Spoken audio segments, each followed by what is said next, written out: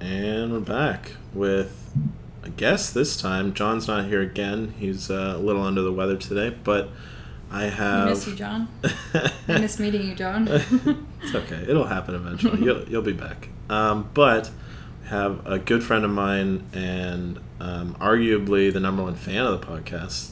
I'm the original fan. Self-proclaimed. Self-proclaimed number one fan. Taya McLaughlin. Hello. Welcome. Thanks. Hi. How are you? I'm so glad we could do this. Finally. I know. Yeah. I know. It's been a long time coming. It has? Honestly, I think literally, well, what was it? It would have been Halloween 2019. I had a little Halloween shindig. Yeah. Just over a year ago. I remember. I was Elton John. Yeah. Killer costume. What was yours? I think I was, what was I? Cupid. Oh yes, the big diaper. That was really good. the silly adult diaper. But I came to you and I was like, hey, I want to do a podcast, and you were immediately just like, wow, that's awesome. Okay, yeah. Make sure you have this. Think about doing this. And it was I mean, among many other things, just like you and I have chatted before, we've hung out before and just shot the shit. And I remember you were like a little timid, though. You're like about starting the podcast. Well, yeah, because I was certainly lacking some self-confidence. Yeah, totally. And I think that's why I was like, that was the main push behind it, right? Mm-hmm. Is I think just putting yourself out there and being vulnerable is really difficult. Mm. And so I'm so glad that you did. And you're killing it with it. Killing it might be, but you're pushing it. But I'm still your number one. Still your number one. But I wanted to have you on because I have a lot of respect for you. I think you're an incredibly hardworking, probably one of the most savage women I know in the city. That's really a compliment. Thank you. Until she's a savage and cuts my hand off, and then I can't work. But you know. Okay, I don't know what. Kitchen humor star. Kitchen humor star. Okay. You're talking. Remember. I was like, what did I do? Remember, you're on a podcast that cooks talk about life, living, death, and dying. Man, like here. I'm down for it. I just wanted to know what about me screamed, "We'll cut off your hand." I'm not opposed to giving that vibe off, but I'm about it. I just wanted to know. I mean, actually, probably not. Your knives probably aren't sharp enough to cut my hand off. But I don't have good cooking knives. That's the truth. That's okay. That'll be the next step. No, I think you're one of the most, certainly one of the women in the city that I would look up to as far as work ethic and certainly knowledge of self and always kind of pushing forward. So, I mean, obviously that didn't fucking appear out of nowhere. Oh, no. Like, were you always like, were you this pushy, like, I imagine you as a kid just being like, no, I'm going to do it. Don't fucking tell me I can't. Yeah, I mean, that's like where did... Eldest child give syndrome. Give us a background of where Taya McLaughlin came from.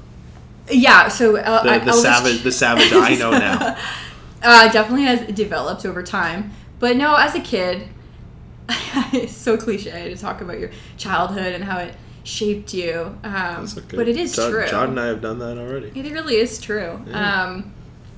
I come from a really small town, very blue-collar family, which I'm super proud of. I don't say that in a way that's negative at all. Hardly. No. And I watched my parents, like, work, and my grandparents and everyone really in our family just, like, work, their hands to the bone every day, and did it to give my brother and I the best, which is what every parent wants for their kid, right? To, ensure the next generation has it better than they had it. And so I saw, all the sacrifice that they made, and seeing that, I think, especially as you become an adult, it makes you want to, like, live up to that.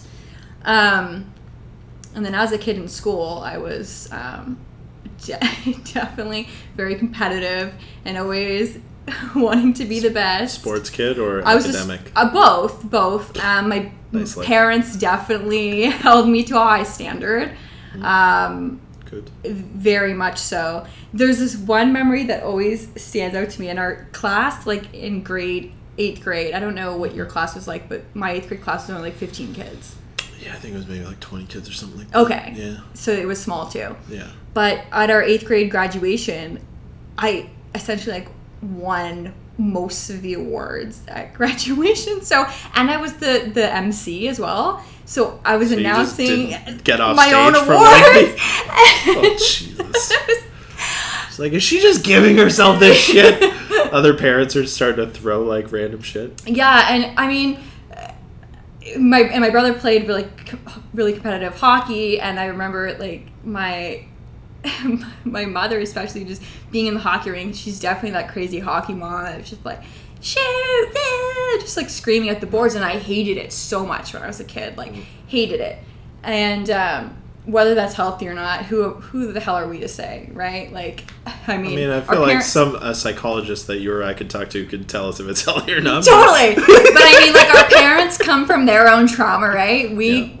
It's a lineage of traumas, right? So who the hell am I to say? What are we going to take from them and pass down to exactly. the next, right? We're all bound to the same shit in some way. Mm-hmm. So there's always been that competitive spirit. Fueled by my fierce parents, I guess. And then just, I don't know, cliche different life things happening that influence your behavior in different ways. And as you get older, emotional intelligence and self-awareness and putting in the work and getting to know yourself. We should mention, so like you've entrepreneur, started your own company. Which, I mean, let's unpack that word, because I really hate that word. Do you? Okay. Well, I do. We don't have to use that word. We can I think it's a compliment, but I mean, I don't know if I'm like deserving of being. Do you wouldn't call yourself an entrepreneur? I think entrepreneur like Zuckerberg, right? Like, okay, like a bajillionaire. Not even money, just more so like created something proprietary, if that makes sense. That's my vision of an entrepreneur. Okay. But everyone else that I know that's a freelancer, consultant, small business owner, we all struggle with like identity, like identity crisis. Syndrome kind what of do shit. what do we call ourselves? Are you a small business owner? Are you a founder? Are you a director? An entrepreneur? Like everyone says it's something different, But so Taya Inc. You named it after yourself. You got lazy with the name. That's okay. No. There's a story behind that. It is a long running joke. But the idea of naming the company after myself was an SEO strategy. So to have the search results populate under my name for content about my business, more positive content about my business, which then segues into my experiences in having a negative online presence for a while. Okay. So it wasn't in vain. It was it was really a tactic. Quite tactical. Mm-hmm. Okay. I mean, that shouldn't surprise me, but I just kind of wanted to get my little jab in. You know, sometimes it happens. But so you'll have to explain maybe you could explain to me what exactly a PR firm does, because someone like me who just works in restaurants or talks to cooks all day. Not just. Don't degrade yourself like that. I'm so good at it though. I work in restaurants. I am a podcast creator. I cook really delicious eggs. There we go. And run a lot when I'm not injured. Call that multifaceted. I call it figuring my shit out. We all are. What is it that Taya Inc. does for somebody? Like, what give it? So, like, let's say someone like me. Let's say I'm a restaurant owner. Mm-hmm. I come to you. I'm like, I want to reach a broader audience of, like, let's say I've done a couple of YouTube videos and I'm like, no one's really watching my shit. Like, how can I get my stuff out there? What's my move? Or even for me as a podcast creator, like, give me some free tips. No, I'm kidding. But, like, what is it that you, like, your day to day? What are you? So, I mean, I think it's definitely firstly evolved since the beginning, because at the beginning we were very much, I started out on my own, just marketing and advertising freelancer. That evolved into marketing, advertising, small business owner, so working on larger projects with other people. And the marketing advertising thing lasted for a while, and that's the direction I really thought I wanted to continue. So, like, creating content, running social media, that kind of stuff. But I found like that industry, that market is like really oversaturated. Like everyone's a social media guru or social media specialist or whatever. Like it's like if you have a fucking half a brain, you can just watch what the Kardashians do and kind of mimic. Yeah, or like, you know, use a template on Canva and like create, which I am all about Canva. I won't knock Canva, but it's just like anyone with a Canva account thinks they're a social media specialist. One more off mic. I'm gonna ask you how to use it. Don't worry, it's super easy. You can look. Here's your fourth rung in your multifaceted career as a content creator. That's coming next. But yeah, so that was just really oversaturated, and then I started to think, you know, a little bit more about like, what's our differentiator, and kind of doubling down on the business and the growth behind it. Mm-hmm. And I was like, I have a really unique lived experience in like cancel culture and in being canceled and in receiving negative press and negative PR. And from that, I learned, you know, incidentally, how I could have avoided that. How you could have navigated it, what I could have done, how I could have proactively managed it to make sure that it would have not happened or been as detrimental in the first place, right? Yeah. And so I said, you know, I looked into what other PR firms were doing and specializing in, and all of them, none of them have that experience, right? So it's just people advising. It's them guessing at like, try this. Yeah, and I mean, they all are super talented in their own rights, and they do have the expertise and the experience and the education. Obviously, that's why they're successful in their own right. But I thought, you know, especially at a time like this when everything we do is online, people are getting canceled left, right, and center for shit that they did a decade ago when they were a kid. Or for going on a bad date. Or Exactly. Any numerous, ridiculous thing, right? And I said, you know, every time I talk to somebody about this, just like personally, they're like, wow, like I can't believe that you went through all that and now like you own your own business. And that's always like the most, I think, thing that people resonate with the most, right? And so I was like, are you comfortable talking about it? Do you yeah, okay. Definitely. Do you want to, because like I don't know the full story. I know very loose details of your story. So maybe you could tell the 8 people that are listening what makes you such a I don't want to say an expert, but a well-versed individual as far as cancel culture goes. Cancel culture. She sold seashells on the seashore. Tongue twisters from a dummy. Yeah, so about, God, how long was it ago now? 8, 9 years maybe? Okay. Almost a decade. Just before I met you, actually. No, it was way before that. I've known you for about 7 years. Okay, so then maybe it's 9 going on 10 years. 7, 8 years. 2013. Okay. Look at us trying to do the math in our head. I saw both of our eyes counting.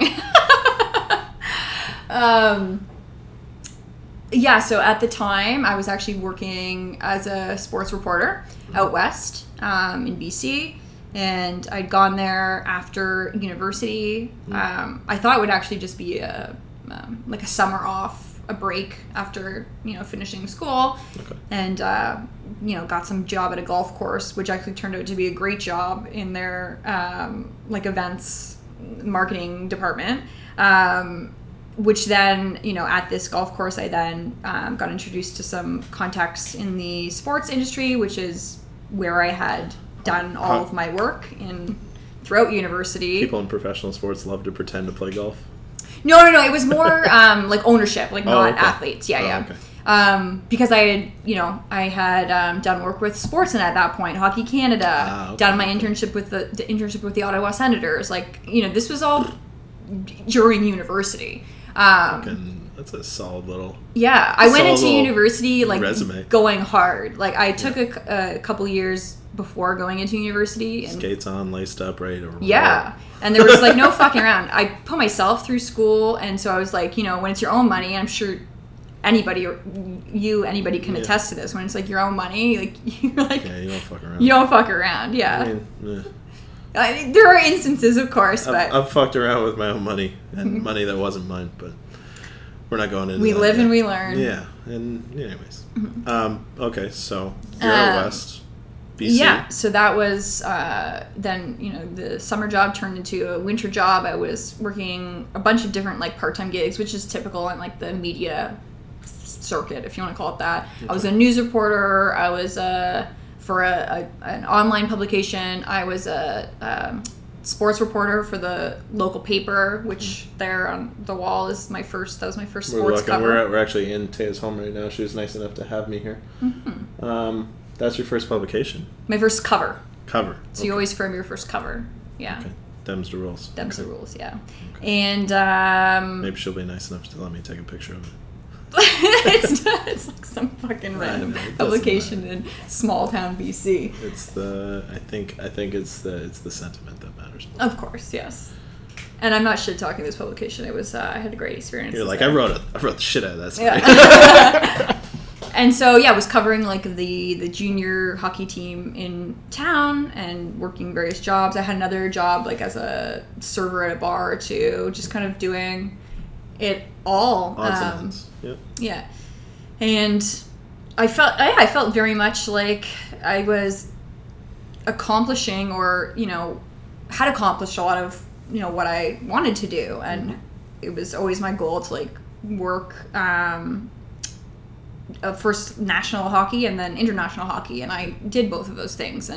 And so now it was just a matter of like making it a career out of it, right? Okay. And being able to sustain that for, my life. Yeah. And, so I was very much a kid then. I mean, when you're 22, 23, you don't think you're a kid, but you're a kid. Holy shit. The thoughts I had. So, I mean, I go out there having, accomplished all these things, had some great opportunities, and, I also was, doing, producing, like, segments for television as well, so I had some, like, TV segments. Okay, nice. And it gets, I mean, like, I'll be the first to admit, it gets to your head a little bit. Like, anybody who has, like, even an ounce of, like, notoriety, you kind of, get a little cocky. Yeah. Your ego's easily inflated at the age of 22 and 23. Absolutely, yeah. Yeah. And Lord knows mine was. Yeah. Oh, God, yeah. And I fell hard. But we're not talking about me. Well, I would like to. Yeah, we can. We can have a segment where you bust my balls. And so, obviously the next logical step in my life was, well, I got to get now I have all this. I have the apartment and the job and the this and the that, and now I got to get the athlete boyfriend. Like, that's the next step, right? That's the next logical step for 23-year-old Taya. Which is like, the beginning of the end. And everyone always shits on reporters for dating athletes, but then it's like, but that's like me dating another cook. It's like, bitch, you work in the same fucking industry. Exactly. And then you just understand each other a little more. Totally. And I mean, so there is some ethical lines, but then you see, Erin Andrews, for example, she married a professional athlete, and so then you see different examples of couples that have met this way, that don't seem to be getting any flack, right? Mm-hmm. But then people that casually date or whatever, it's like, then like, you're so unprofessional and this and that. And I'm not arguing. There's two sides to that are definitely valid. I mean, John and I have had this conversation before, but nuance, man. There's totally. There's fucking nuance gray zone for everything. Everywhere, man. Yeah. Mm-hmm. We literally had this conversation earlier today. We were recording an episode, but it was like, it's just to pretend like there's no fucking nuance is ludicrous. Absolutely. It's insane. It's insane. And it's also to like negate the idea that there's growth and change, right? Mm-hmm. So, I mean, that's a whole other thing that we can dive into. But that'll be for the next episode. And so, so I started seeing this player that played within the same league, but was not playing for the direct team that I was kind of covering, right? Okay. So there's definitely some ethical gray zone there. But I mean, it is what it is. You're young, you're enjoying yourself. Yeah. You're riding high. Whatever. Ego is fully inflated. Yeah. You're good to go. Let's do this. Yeah. And I mean, it was very much a casual thing that kind of, as it continued, started to get somewhat serious, although how serious can you really be when you're that young? I was going to say, like, you don't even understand who the fuck you are. No, you don't. What your thought process is. You're just scratching the surface at conversational intelligence. Exactly. Totally. And you're going through such hormonal life changes, and I mean, those players are often getting drafted in the NHL, so it's this huge, like, pivotal time for them as well. Yeah, like 21, 22, like professional hockey. Yeah. I mean, my family, my cousin, he was the assistant coach of the Leafs, Paul McFarland. Oh, I didn't know that. And my cousin John McFarland was drafted by the Florida Panthers and, like, plays in Europe right now, I think. Or no, I think he's back home now, but used to play in Europe and had played a handful of games in the NHL. And it's like, that world is like... Oh, there's it's so many ecosystem. Ups, downs, and fucking psychotic behavior that you're like, for you to even dip your toe into it, as far as dating an athlete, you're like, holy sweet Jesus. It's really it really is its own ecosystem that you don't know until you are in it yourself, and you can observe from the outside, but until you're actually in it. Comment. Yeah, it's like people that comment. They're like, oh, restaurants, it must be like this and this. I'm like, right, that's your ecosystem. Like, you have no idea what I have done, consumed, and still cooked food under X and X circumstances. Yeah. Like, you don't, and I can't explain it to you because you'll never understand it because you've never done that many drugs or whatever the case is. But it's again, going back to, like, nuance of, like, you've lived out this experience, and, like, it's not something that anybody else can ever I'm never gonna understand.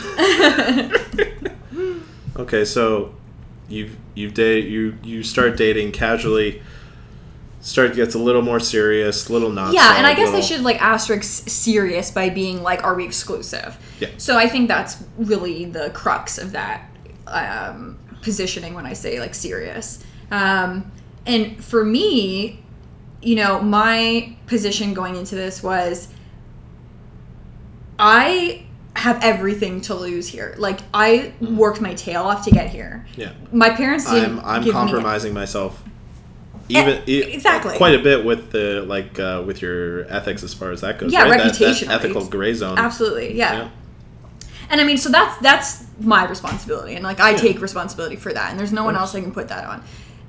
So I knew full well going into it that was, like, on the line, right? And of course I'm, this wouldn't be fun if I didn't fucking, go for, like, the worst possible, tinkering on the edge kind of situation. Which consequently is probably what propelled me to having all of those accomplishments, right? Like, without that attitude, I probably wouldn't have. You wouldn't be the savage you are today. Totally. But, then it gets you the converse effect of that is it gets you into situations like this. Which at 23, you're not thinking, like, I mean, even now, as much knowledge of self as I have for my, like, whenever I get so excited, I'm like, I have to literally tell myself, I'm like, okay, but there's gonna be a flip side to this, and you're gonna feel shit, or you're gonna feel something, so, like, don't stay in this zone too much. Yeah. I'm not saying stay in the gray zone, but, like, be having happy, be sad, but, like, understand that the universe is not going to give you this all the time. Yeah, this feeling of, like, ecstasy without any, like, repercussions coming from it, and let's, like, weigh those, against our, like, own self and our healthiness and our moral compass. Our moral compass, a variety, our ability to sustain constantly living at that level, which is, like, near impossible. But yeah, so my, and I did say this, like, point blank, like, whatever happens here, I don't want my career to be jeopardized. Mm-hmm. The career I'm working towards, what I have right now, that's all that matters to me. What you had in mind for yourself at the time, all that stuff. Exactly. Yeah. So, let's keep this kind of as much as we can between us. Not so much hiding it, but just, not flaunting it. Like, we're going to post pictures all about it all online, right? Yeah. And just, like, respecting those, like, boundaries and what the other person is going through. And,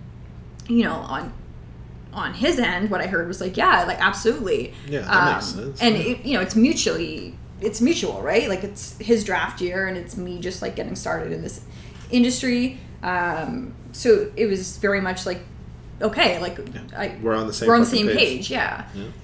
And then, just as kids do, you start fighting about stupid shit. And I mean, there was stupid shit we were fighting about, absolutely. But there was also not stupid shit we were fighting about, which was me being, like, consistently cheated on and kind of turning a blind eye to it. And, again, we can go back to, like, why did I stay? Like, that's my own shit. That's my responsibility. That's my issue. And then, fighting over that. And because he was playing in the States at the time and I was living in Canada, all of this was happening, like, online, right? All of these conversations and all of these arguments. And, this was at the time where social media was, like, just starting getting to blow its the feet. fuck up. Yeah.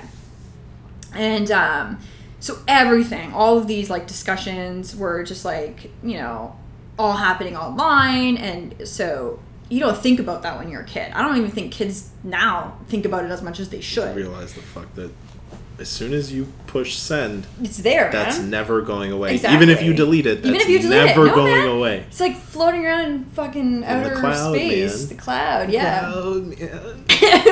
Whoa, man, it's in the cloud. Don't smoke too much or you're going to go up to the cloud. And so, yeah, I mean, that really, like, propelled the fighting to, like, a fucking crazy level. Like, I'm not even going to pretend like it wasn't a crazy level of fighting. It absolutely was. I mean, to my benefit, I will say, I know lots of other... It is, sorry, I don't mean to cut you off, but it's like, I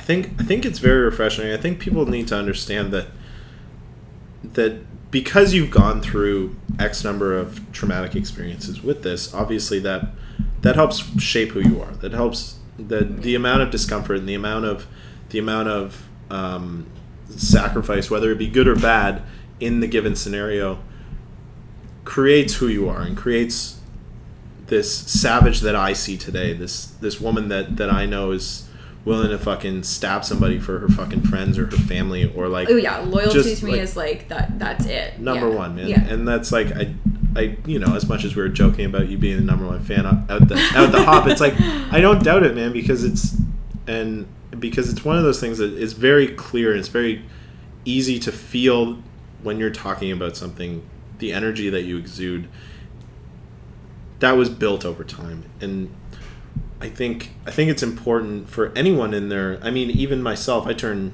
30 in like a month and change, and I'm excited. I'm excited for what I am working towards. I'm excited for who I'm to become in my own eyes and nobody else's. And it's beautiful to feel that energy coming from you right now. That's honestly such a compliment. Like that, you couldn't say anything that would, mean more to me than that. Like I oftentimes like what we think we are, sometimes it might not always be. Dude, I talk so much shit about myself to me. Holy fuck. Sometimes you call yourself, you're like, I am X, Y, and Z, and then, but maybe to somebody else you're not perhaps like living up to that, and right, like our perception of something versus somebody else's. Mm-hmm. And so to know that what I really value, like being passionate and being what you're striving for, loyal, and having those like core, those are two of my core values, like through and through, and to know that they're coming through in a friend, and that you're able to like receive that's like really cool. So thanks for that. Yeah, no problem. Sorry. I'm not really sure where that point was going, but I think it's no, I think it's important to understand that without the aggressive struggle, there cannot be an understanding of self. So it's refreshing to be around. I mean, it's like, why do we love the stories about like the troubled hero, or like the rags to riches story, or like the failure to success? Like those stories. No, I'm not big. I'm just like, I sure, like I get it. It happens all the time. Mm-hmm. But I've never been like, oh, I just love to hear. It's like, oh man, it's like you just fucking worked, man. Just say you worked. That's it. Statistically speaking, people resonate more emotionally with those type of stories. Okay, well, maybe you're an anomaly. A statistical anomaly. it's a good thing No, or I a mean, bad it's taste thing. for everybody. Totally. But sorry, anyways, I totally cut you off there. But okay. You're going through the shit, fighting like crazy online. Yeah. And if you're fighting kids, do it over the phone or in person. Whoever might listen to this in the future. Just back the fuck off. Just walk away is what I would say, first of all. Disconnect, yeah. Take a technological disconnect. Exactly. I feel like in the future that's going to be like a mandatory thing if you own a cell phone. It's going to be like you have to turn it off for one day a week. I hope so. I hope cell phone use becomes the new smoking. I hope that's the fucking dude. Societal change that we work towards. Because I can't keep up with this It's going to be so much trickier to give up nicotine, man. It's a lot easier to give up nicotine. I'm nicotine free now and it's glorious. Congrats. Thank Good. you. That's huge. Just shy of 2 months. I mean, I'll smoke the occasional cigarette now and again, but not buying nicotine. But like to give up something that is so addictive, like literally, our phones are within eyesight, but it's like oh, absolutely. Oh. I mean, if you were like, if this were to be over there, I'd probably be like, where's my phone? Where's my phone? What's going on? I haven't touched it at all, and I don't think you should be on your phone when you're like engaged in a conversation or at dinner or whatever other thing. But it's knowing it's there that there's a sense of comfort in it, which is really fucked up. Like, and trying to wean yourself off of it too. Like, I don't know if you try that. I saw your post about like logging off at 10 p.m. Tech free after 10. Yeah. Yeah. I'm trying. It's not working so well with the computer because I'll smoke a joint and I'll want to watch something before I go to bed. Yeah, I get that. But like the phone is working pretty well. I just put it on Do Not Disturb. It doesn't make noise until 8 a.m. when my alarm goes off. So like 10 to 8, I don't really. You know what? Because so much is on here. This is, phone. That's your it's business. Entertainment. That's your it's business. It's a fucking calculator. It's a light, flashlight. Yeah. It's everything. And that's the whole purpose of it, right? Oh, it's been absolutely manipulated into our lives. So totally. we're just, no, but I need it. It's like, bitch, no, you don't. It's true. I briefly, 40 years ago, nobody had a phone. We still lived. Yeah, I lived with a flip phone for a while, and it was the most liberating feeling of my life. It's like, you want me, you can pick up the phone. If I answer, I answer, and if I don't, I don't. And when we see each other, we see each other, and whatever. And during the pandemic, Jesus, I've had to, really make efforts to put boundaries in place because, having business texts or just emails keep going off and you could answer emails until 4 o'clock in the morning if you wanted to, right? Like, and everyone just knowing you're at home and just assuming that means that you're available and ready to work. Like, dude, sometimes I just want to go watch stupid fucking TikToks and do nothing. You know what I mean? Or have some ridiculous text conversation with one of my friends that I can't see and not have bing, bing, bing, bing, urgent. It's always urgent. Like, it's not urgent. It's like, nothing's urgent. Nobody's dying. If it was urgent, you'd call me. And the whole premise of my job, like, crisis management, PR, it's all about, like... everything is urgent. Fighting fires. I'm trying to put fires out. That's my day-to-day, yeah. And everyone thinks that their issue is, like, the worst issue. And I get that from their perspective. It probably is. In their egocentric little world, it is. Totally, yeah. Just like mine is when I hurt my shoulder. I'm like, no, but I'm hurt and I need to be better. And I mean, I guess that's where some empathy for others comes in, right? It's like our issues are not the only issues and putting it into perspective. I mean, fuck that. The whole empathy thing is like, if you didn't walk away from this pandemic, or I guess we're still in it and potentially going back to a second full lockdown shortly, but like, if you're not walking away with a little more empathy for the average person, like, what's wrong? Real. What's wrong with you, man? Like, maybe you should go like see a therapist or something and like talk some shit out. I feel like so much is being polarized and divided. We've really circled off course. Yeah, of course we have. Okay, let's bring it back. Let's bring it back. It's like a little spider web, and I want to go in all these directions, and I'm like, maybe I should just wrap up the story that I started. I was literally thinking of it too. I was like, how am I going to bring this back? But okay, so let's bring it back. You're fighting. Everything's online. You're imploding. You're exploding. What are you? So what kind of plode are you? I guess the day the shit hit the fan was, and I don't really even know if anybody knows this other than maybe the lawyer I had at the time. Okay, well, now the 8 people listening to this are going to know it. It's not really like a big reveal here. Don't worry. It's not that Spoiler elaborate. alert. But I got a call from a call. I don't even know how this person got my phone number. And, she was like fucking preteen girl, basically. Uh-oh. I mean, she wasn't, and he was also younger than me, so. Oh, okay. So to me, she was very young, but to him, he was like kind of somewhere in the middle, right? Okay.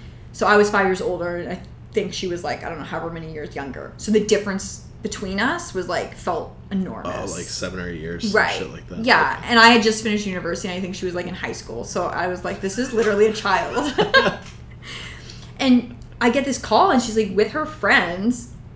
And I don't understand, I mean... Horrible logic. Why would you make a personal call with a group of people? And I wasn't even... I was just on the tip of my tongue was going to say woman, but she wasn't a woman. I'm sure now she's a woman, but at the time she was very much a girl. And you know what? I'm not even going to talk shit about her because that's her story and that's her thing. And you don't want to take that power away from her. No, exactly. Yeah. And... Maybe one day I'll figure out who this person is and have them on. I'm kidding. I'm absolutely kidding. Ted. I see how this is.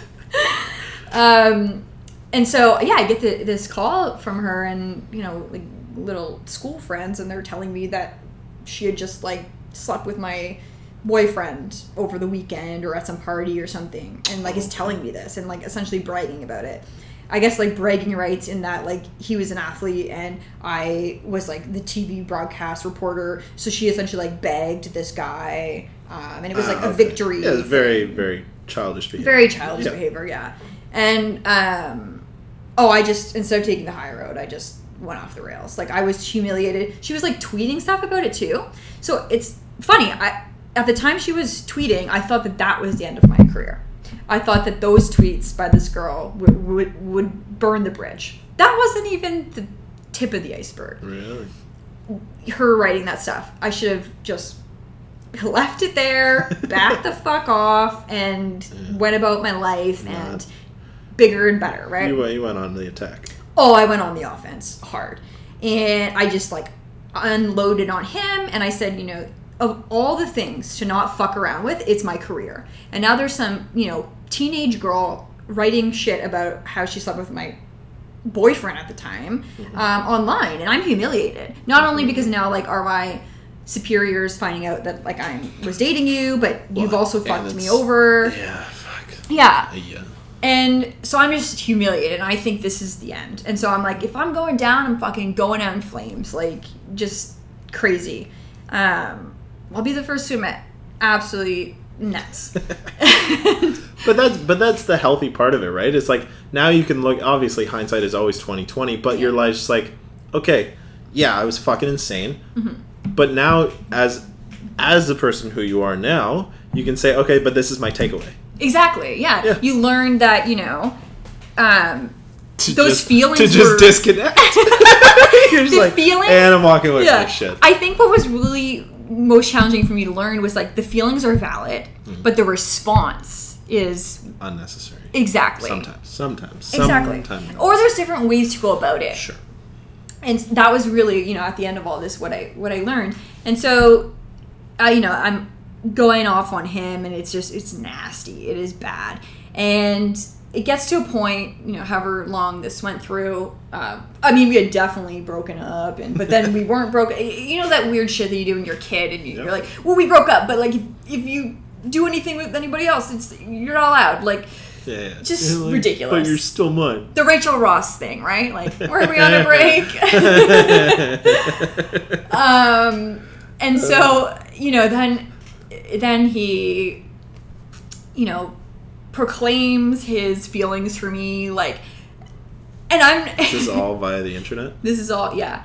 And, I do have some of the messages still, not all of them, but some of them. No.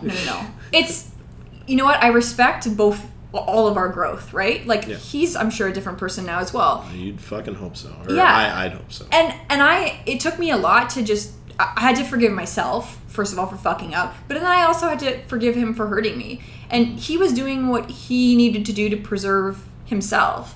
And as an adult, you can appreciate that sometimes the way we go about that when we're younger is not the best. I was trying to preserve myself, he was trying to preserve himself, and it exploded, right? Yeah. And so it eventually got to a point where, you know, you're the best thing that's ever happened to me, and like, you know, talking about like literally having kids together, like talking about a family. I'm not making this shit up. Like, so when we're talking about like, oh, this casual relationship that went off the rails, like, you know, when you hear those things at a young age, like it's emotionally charging. Like, yeah, no doubt. You don't hear like, yeah, let's like have kids, or what's your ideal family, and you know, what's it going to be like when I'm playing in the NHL? Like, where will you work? You don't have these conversations with somebody and then just think that they mean nothing to the other person, right? And, you know, I'm sure him looking back was probably thinking, what the fuck was I saying that? Like, exactly. Yeah, so we're both caught up in this, like, bad situation, ultimately. But, you know, so he's like, I'm going to make it all up to you. Like, I'm a piece of shit. Like, and he did he did know that he shouldn't have done that. Like, and so he's like, you know, come spend the weekend, like, with my billet family. We'll have this, like, you know, reconciliation weekend, and all will be good. And me, great idea. Yeah, let's do it. And so, you know, before I head there again, just going off the rails, fighting again, and so then I'm like, well, I'm gonna go, I'm not gonna go, I'm gonna go. And this is all unfolding again on our phones while I'm driving down, and it's just a mess. And like, already, you know, well on the way there, so I'm like, I'm not fucking going back now. So you're like, I'm fucking. I've resigned myself over to the fact that this is happening. So yeah, like, exactly. And so yeah, then it gets to a point where like the fighting is so bad. While I'm almost there, he's like just fucking cancel the trip, don't come. And I'm like, okay, so now that I'm halfway here, and like now we're gonna do this, and so I'm like, okay, whatever. Like, this is happening. If we meet up, if we don't, whatever. Yeah. So then the plan is like, okay, I'll meet you, we'll talk it out, like, I'll apologize, we'll try and reconcile something here. Yeah. And you know, I think we both kind of knew that was it, but like, I was definitely like, I think, trying to hold on more so just out of, to be honest, like, humiliation. Like, I didn't just like straight up stubbornness. Yeah, and I was humiliated that like I had taken a chance on somebody that I shouldn't have dated, right? And so I didn't want that to be humiliated and then have to like eat my own tail. Be a full-blown blow up, and yeah. And you know, and then be like the cliche story of like, well, it didn't work out, like she shouldn't have dated him, like, which it, you know, such is life. It was, but yeah, that's okay. But that was kind of the train of thought, was like, well, you know, you're still trying to save face. At the end of the day, you're still trying to like save face, but also like get your point across. Exactly. And you're just like, fucking come on, man. I feel like jilted and used, and then on the other hand, I'm like, I can't let this fuck up because like my career is essentially like riding on this.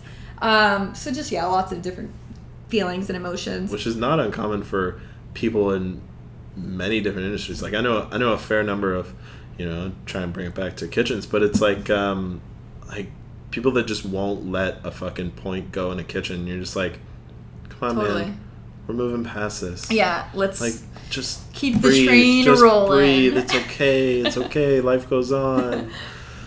Such a skill to learn, though. Oh, fuck. Yeah. Fucking children. God damn, I hate myself as a child. Okay, so you finally let it blow up. Yeah, so he actually recommends to me this like hotel to go to, says like, oh, we get team discounts, like I'll, you know, cover it. I'm thinking, oh, this is great. Like I like get some lingerie, like I'm thinking like this is our like time to shine. Making it like, up, yeah. This is gonna happen. And then when I got there, like the conversation, the texts like weren't, like they were fine. Like it was like, see you, like I remember it clear as fucking day. The last message that I got was, I'll see you later, babe. So like he was going to, they had their game and then he was going to come over after. Okay. And I fucking, like this text message will haunt me till the day I die. Is like, I'll see you later, babe. And there's no red flags to me here, right? Like, see you later, babe. Like, yeah, we had fought, but we had fought a billion other Yeah, times. So like, what was that? It was par for the course at that Exactly. rate, right? Yeah. I'm thinking we'll have like makeup sex, and that was literally what I thought was going to happen. And it wouldn't have been the first time either. So, I mean, this isn't a crazy offside theory here. And then, so I end up falling asleep because they don't finish their games till like pretty late by the time they do cooldown and everything. And so, so I fall asleep, like, in my little lingerie gear. I get a knock on the hotel door. I just assume it's him. And I go and I open it. And it's 2 police officers. And I'm, first of all, fucking humiliated because of what I'm like wearing, which is next to nothing, and I'm like, so that's number one, yeah. And then number 2 is like I automatically assume that there's something like earthquake, tornado, like hostage situation. Like my mind's going to like all of these like something is wrong at the hotel, and I'm in the U.S. and I don't know anybody here, and like I'm assuming the worst. So they ask if they can come in, and I'm like, okay, like I have nothing to hide. I've never had a run-in with the law before, except for like maybe drinking at university, like you know, shit like that. Cop comes to break up a party. Yeah, and so I was like, yeah, absolutely. Like, you know, I put on a robe, sweater thing, and they're like, so we heard that you've been fighting with your boyfriend, and I'm like, yeah, we were fighting, but I was. He's on his way. Like, I'm expecting him. Like, or was expecting him. Case in point. Yeah, right? Like, totally. Yeah. Bitch, I don't just wear this to sleep. Like, right. This is not my, like, you know, 1920s loungewear. And so they go, well, we've heard that you've been exchanging some, you know, concerning messages. And I was like, well, yeah, we were fighting, and it wasn't good at all. And he goes, okay, well, do you mind if, you know, we just check out your phone? I give it to them. No, yeah, no problem. Sure. Like, what do I have to hide? Yeah. And I'm thinking, like, well, we both are offside in these messages, so they'll be able to see, like, he said, I'll meet you here. So, like, I don't see what the problem is here. Yeah. So this is where the problems start to come in. So, yeah. So first of all, you should never, and you are not legally required to give any of your device or your information to somebody without a warrant, any officer without a warrant. That is important information. Exactly. And so I would have probably, I mean, it's difficult to know, but I probably wouldn't have been in the same situation had I not kind of given over willingly my device, right? Yeah, they were playing the like, oh, we're cops, and she'll just do exactly. it. And you know, I'm they stupid, knew naive, what they were doing. Young, yeah, exactly. Yeah. And you know, so they obviously see that that's not the conversation did not go well. But there's also, you know, it's kind of a cry wolf situation in that if you say that, like, you feel threatened or offended or whatever by my messages, then there's, like, an advantage given to you, essentially, right? Like, because it's subjective. Right? So if I had gone and said, like, I feel threatened by his message, well, like, it would be a different story. They would have went and knocked on his door. Yeah. So first of all, I'm just, so then they agree to, like, leave, and they tell me to essentially, like, drive back, to go home. And I'm like, what the fuck? And I'm like, is this... what I literally thought was that he was playing a joke on me with his friends, because the junior hockey teams are, like, pretty close with the local authorities, because they do, like, different community events. Things of that nature. Exactly. Yeah. So they're definitely... There's overlap there. His father is, like, a well-known NHL coach, and his brother's, like, an actor, so they have some, like... They got some pull. They definitely got some pull. So I'm thinking, like... Oh, we get in a fight. He just... The argument that we always used to have that would really come down to the nuts and bolts. The nuts and bolts was... and when it got really off the rails, he would always say to me... I could fucking ruin your career if I want to. But I'm not saying I was any better. I would always say to him, like, you know, I could write a fucking bad article about you, right? So this is the type of fighting that was happening. It was ridiculous. It is comical, right? Some legitimate childish shit. Oh, it's just ridiculous. It's the equivalent of, like, I'm going to unfollow you. I'm going to unfollow you. You know? Oh, I love when I hear that. Anyways, it's just ridiculous. Loving it less now. It's all love, but and so I really just think like, oh, he really thinks he has the upper hand on me. Just putting in a call and getting me worked up and, thinking that's funny or whatever. I just picture them on the bus, like, just making a big joke out of it, like, ha ha ha, we got hurt kind of thing. Mm-hmm. And so then I start like calling and texting him frantically, like, that wasn't funny. Like, I'm scared. Like, I don't know. I'm here alone for you. You invited me. And you just said you were on your way. Like, you show up later. Mm-hmm. And now all this is happening. I'm like, what the hell is going on? This is like crazy. And so, then he basically is like, I get no response for a while. Then he's basically like, yeah, like, I just think you should, like, leave and blah, blah. And so now I'm pissed. Yeah. Like, sorry, I wasn't going to come already because you cheated on me. Yeah. Now I decide against my better judgment to, like, yeah, come and, like, let's make up. And now you've, like, now, as if I wasn't already humiliated, now I'm, like, really humiliated. Fucking A. I'm gonna pause you there for 2 seconds. Okay, sorry folks, I really had to pee and I have the bladder the size of a peanut. Anyways, we're back and coffee went right through you? Yeah. You must be fun on road trips. I'm horrible. Imagine when I was a smoker too. I'd be like, we need to stop every hour so I can have a cigarette and then stink the car up. Water bottle.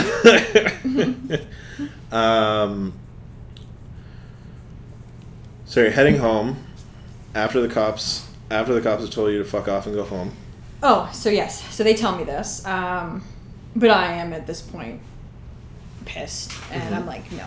Now I've decided, no, I'm not leaving until this is fucking sorted out. Like, I didn't come all this way to just deal with that. Like, no, it's not happening. Now it's tunnel vision. Like, there's no, this is it. Yeah. This is it.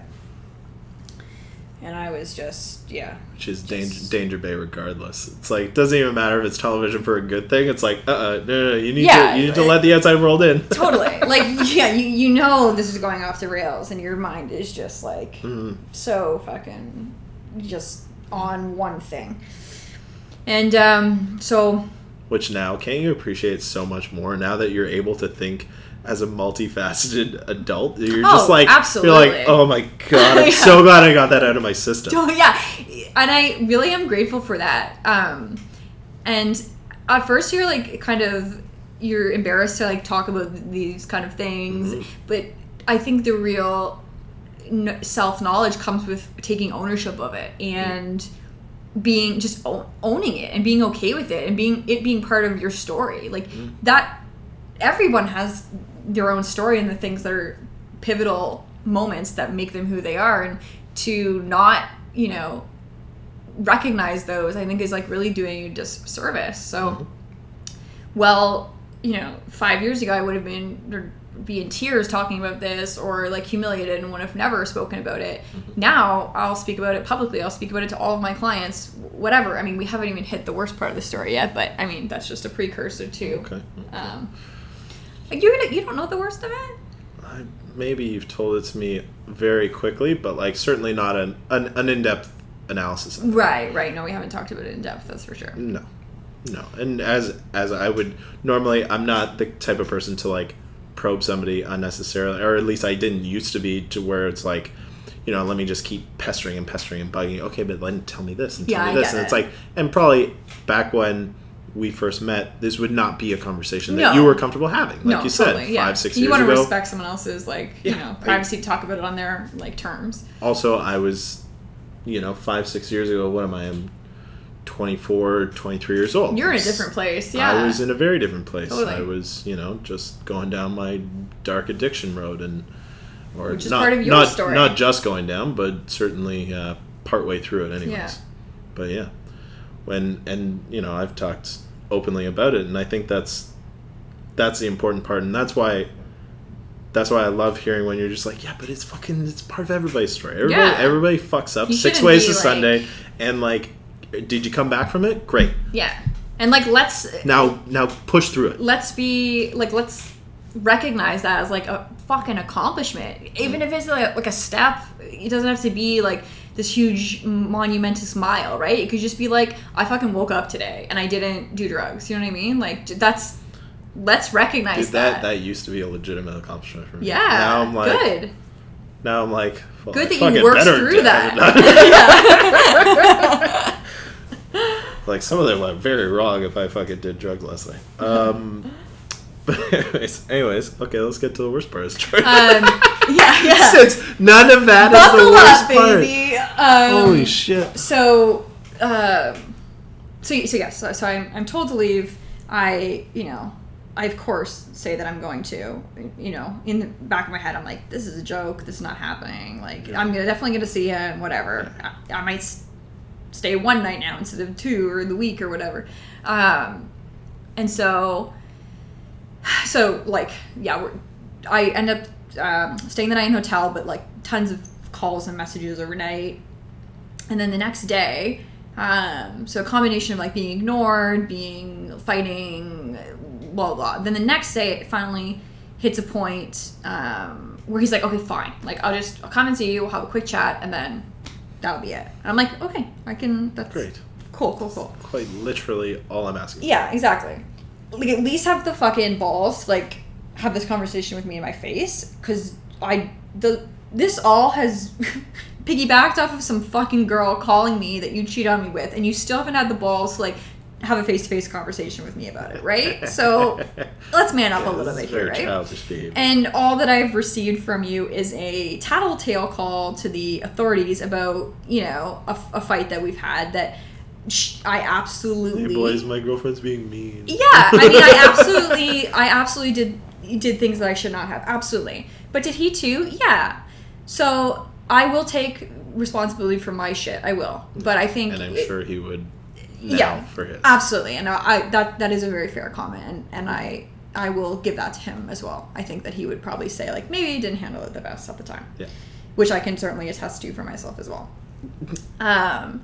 And so, yeah, so then finally he's like, okay, we'll meet up. And so it's like, meet me in, I was driving, and I was like, meet me in the parking lot out front of the hotel, or like whatever. I don't remember the exact wherever it was, but it was like I was driving there, so I remember like sitting in the truck I had, which ironically, and it's really funny in hindsight only, and I'll only talk about this with some of my friends, it was like basically the OJ Bronco. Oh, Jesus Christ. Yeah, and so I'm like, I'm not doing myself any favors here. And I loved that little truck, man. I loved it. And so I'm sitting in it, and I'm just like, anxiety, emotions through the roof. And I remember I had like a cigar that I was smoking, just like calm my nerves down. And I'm expecting like him to show up. We'll have like chat, whatever will happen. And he didn't show up. The same cop showed up, and plus a lot more, like a whole fucking like.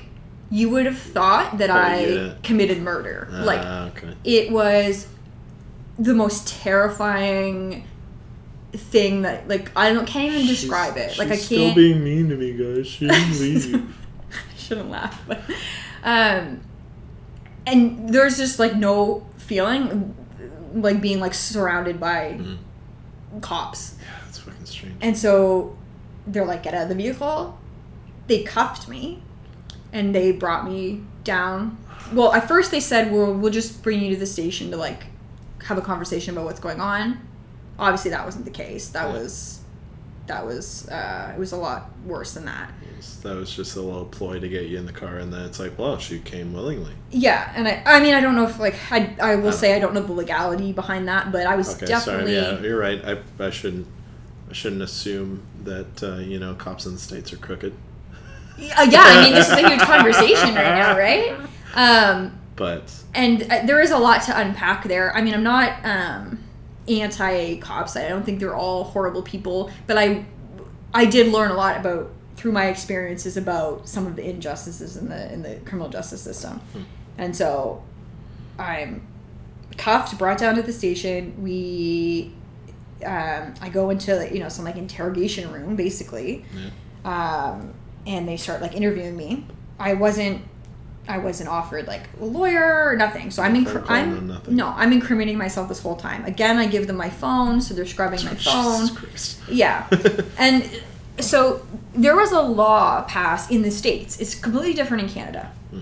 There was a law passed in the States after 9/11 that essentially gives them a bit more authority to go through the data on your phone in the spirit of like preemptively managing This is threats. part of the Patriot Act. Patriot Act, exactly. Okay. So they're able to act on threats more so than they would in the past. So essentially, like, you're guilty until proven innocent versus innocent until proven guilty, as it pertains to threats. So threats is really what is at the root of this, right? Mm-hmm. If, for example, I would have slapped him or hit him or done something domestic, right? Because domestic could mean physical, but it could also mean just words.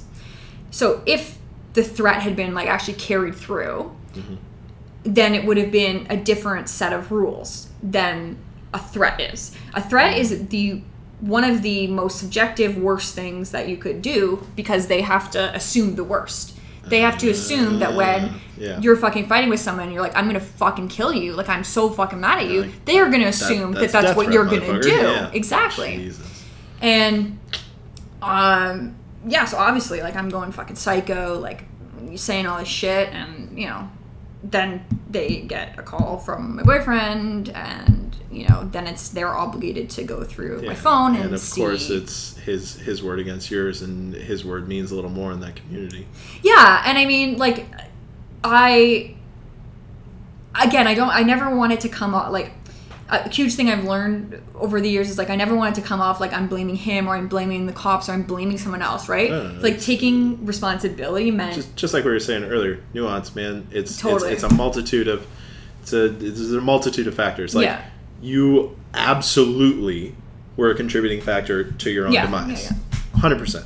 100% a contributing factor. But there are also other contributing variables factors. at play, There's variables, there's nuance, there's intricacies that we're all intertwined. Totally. And so... At no point do I, or hopefully anybody who's listening to this, think that you're pointing fingers. Okay, good. Because that's the one thing that because when this was happening, I remember... Well, and that's like the whole thing about what you do now is like, don't fucking point fingers, man. Like, like you see the intricacies, right? So now you're like, this translates to when, let's say you're managing you're trying to put a fire out for a client, and you're just like, no, if you point fingers, like, this is it goes down a very dark road, and there's no coming back from that, or it makes it more difficult to come back from, right? Exactly. So that's like, fuck, that's almost like invaluable knowledge to have about a situation like that. Jesus Christ. I end up getting booked. So they're allowed to, when there's a threat, they're legally allowed to hold you for a 48-hour period while they essentially investigate the... You hung out in a jail. No. This isn't the worst of it. Weekends don't count. It was a long weekend. Oh, fuck. It was a long weekend. So Friday, Saturday, Sunday, Monday don't count, and then 48 hours from there. So this was a Saturday, I think. So you spent a week in jail? It was a week, yeah. And you think you watch Orange is the New Black? No, that's not what it is. It's I laugh about it only because it's like hiding a dark sense of humor here, a dark experience. That's why I laugh about the amount of drugs I used to put up my nose. Yeah, it's dark as fuck. It's fucking dark, yeah. And just getting to a point to be able to say, like, yeah, I spent a week in jail, and like say it and not cry, not like bury my head in the sand, and just be like, yeah, it fucking happened to me, and okay, I'll give you a hug later. It happened. And so I ended up getting, that week was like a lifetime's worth of experiences in that week. And I had a court-appointed lawyer who, thank God, I got someone that was decent. And he was really able to help me and kind of get me out of there. And, it was huge. I ended up, like, my family had to fly out. They had to post 10,000 US. Well, at first the bail was set at $50,000 US. You're not allowed. They don't take like credit cards. This is cash. That's what bail is. So the lawyer, yeah. Do you think my fucking parents have $50K laying around? Like, no. That's $50K US too. At the time was probably like what, $70K fucking Canadian. Who knows? Totally. So the lawyer eventually got it down to 10 grand US. My parents were this close to having to like remortgage their house. Like everybody in the family had to come together to get this money. Like my parents I don't come from money. Like this is. Yeah, like you said, blue collar, man. Yeah, man. They worked their fucking hands to the bone. I think that that's what hurts me the most is like knowing that they had to do that for me and like yeah.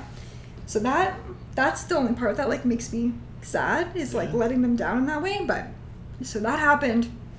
Had to spend like the month in the state of Washington while like all the paperwork and shit. That's not even a good state. Yeah, Homer, no, and I mean it's the town that we were in is a small town, so anytime we went out, like people knew who I was, like, oh, she was just in jail, like it was all over the news. So that's where like kind of the cancel culture and shaming came in, is because when I was behind bars, this story blew up, international headlines. Like, thank you for making me that big of a deal. First of all, I don't know how it garnered that much attention, but it happened, I think, the same week or the week after that Justin Bieber got arrested for like street racing or whatever. And my story had more coverage than his. And it was just like this thing that was so bizarre. And in the process, like my entire reputation was destroyed. Yeah. Lost your job, no doubt. Yeah, lost the jobs. Pictures being pulled from different accounts and blasted all over the internet. My friends and family being harassed by reporters. My niece at the time had like just been born. She was super young, and I was just so worried about her. And I mean, I was a reporter. Like I knew. Yeah, you know. I know how this works. Yeah. And then seeing some of like, seeing the split in like my colleagues and who the story was just the worst possible thing. And I was in jail, so I didn't have an opportunity to speak on my behalf. So it was just reporters see the police report, and obviously the police report is written as a police report. There's no two sides of a story on a police report, right? So then the media story became just a reprint of just a fucking slam piece. Yeah, it was like over and over and over. She threatens to kill, hot young reporter threatens to kill hot young hockey player in like love story of the year. It's around Valentine's Day, so they push this whole oh shit. Oh, it's ridiculous.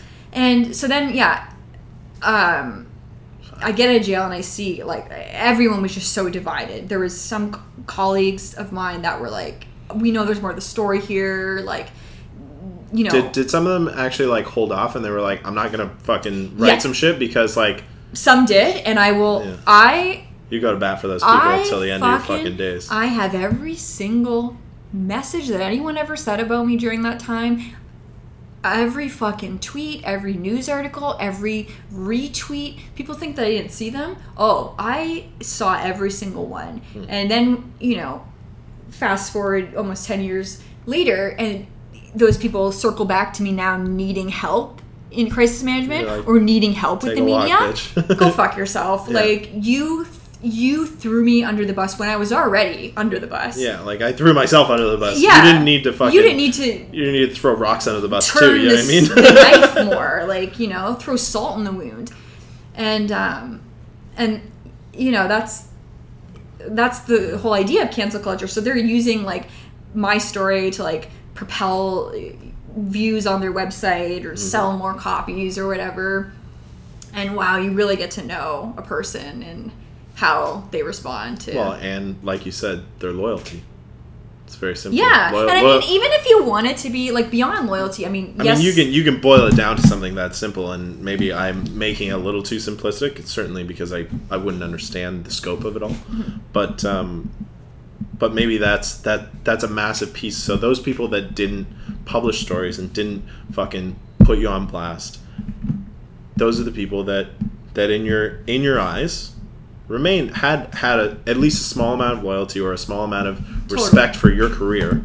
But I will say though, I think the one thing there is that, like, if they felt compelled as a reporter to tell the story because it was somehow a newsworthy event that dictated coverage, I recognize if a reporter told perhaps an unbiased version of the story, right? Okay. Yeah, that is something. You're not going to knock them for that. Exactly. They have to do their job. I respect that. Yeah. So I'm not. Someone told them to write a story, and they're like, okay, fine. Yeah, but I'm not expecting. I'm not picking sides here. Yeah, I'm not expecting like blind loyalty. I mean that's like, great. I expect that from my friends, but I'm not mad at it when it happens, but like, yeah. But I mean, at least tell a story that's not, Oh, I remember this one boss that I had, this real slime ball at the online news publication. Okay. And he took this as his opportunity to say, this killed me.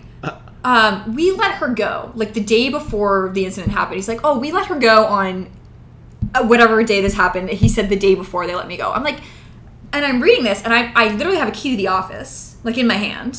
And I'm like, wow, for somebody that you let go, I just got a paycheck, like, a week ago, and I have the key to the office, but you let me go. And then he does like this interview, he makes himself the star of the show, and he goes, yeah, we just knew that there was something going on here. Something fishy. Yeah, just smell something. Like this fucking Making a Murderer type interview. Like, we knew there was something trouble there. And I'm thinking, you are such a narcissism is a hell of a drug. Like, you will do anything to get views to your publication. What a little douche. And of course there were other reporters that took the time to email and say, what's going on here? Yeah. And I appreciate that, and I was straight with them, and was like, yeah, I fucked up, man. I'm sorry. Like, yeah. I know you probably went to bat for me giving me work, and I fucked up, so sorry. Yeah. Yeah, my bad. Fuck. Dude. So then what? You buggered off to Toronto, and you're like, and I'm out of here. Well, so I was about a month in Washington to get that all. You spent a month? Yeah. Me, my mom, and my aunt. It was just a hot mess. It takes going through the courts is a really... The clan, the McLaughlin clan. Yeah, basically. Not to be confused with another type of clan. Yeah, okay. When you said that, I was like, what? No? Yeah, no, but it takes... The legal system is really itself a whole... the courts, jail... Real rigmarole, if you will. It's fucked up. I've just been trying to find a way to use rigmarole on the podcast at least once. Perfect opportunity. Yes. I mean, the stories you hear of the other women and the people that are going through these things in behind bars and for various things. I mean, if I learned empathy, it was there. Really? It was there. Yeah. Like, first of all, I am extremely claustrophobic. So when this was all happening, I was fucking hyperventilating. I was like, you could kill me and it would be better than what I'm going through right now. Like, it was not good. And so they you have to do like a strip search, and it's just like, that really is really degrading. That is some type of power dynamic shift where you're just completely vulnerable. Like, you are that zero. You're their bitch. Zero control. Yeah. And I remember on the... If not negative zero. Yeah. And they give you, you have to wear the jumper and everything, and... Which is fucking crazy that a first-time offender, I'd never gotten any trouble before, goes from no trouble to, here, you're a fucking jumper real quick. In jail with other people that have done fucking really serious crimes. Yeah. You're like, I sent some fucking shitty text messages. What's going on here?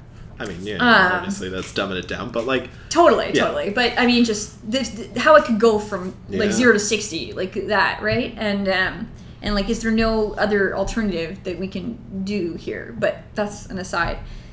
And, you have to strip down, and I remember, you're supposed to give them you're not allowed to wear a bra because the underwire could be... used as a weapon. Yeah.